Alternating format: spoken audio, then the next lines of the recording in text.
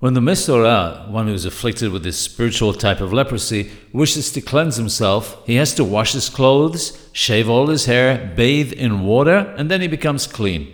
We can learn from this the manner in which a person cleanses himself of the sins he has committed. When washing clothes that are soiled, the first wash takes off most of the mud and grime. However, some still remains. When washing a second time, the rest of the dirt comes off, but there is a discoloration which can still be seen. Removing it requires a lot of scrubbing or bleaching. So it is with purifying our sins. As soon as a person confesses his sins and truly regrets them with the intention of abandoning them altogether, the major transgressions are discarded.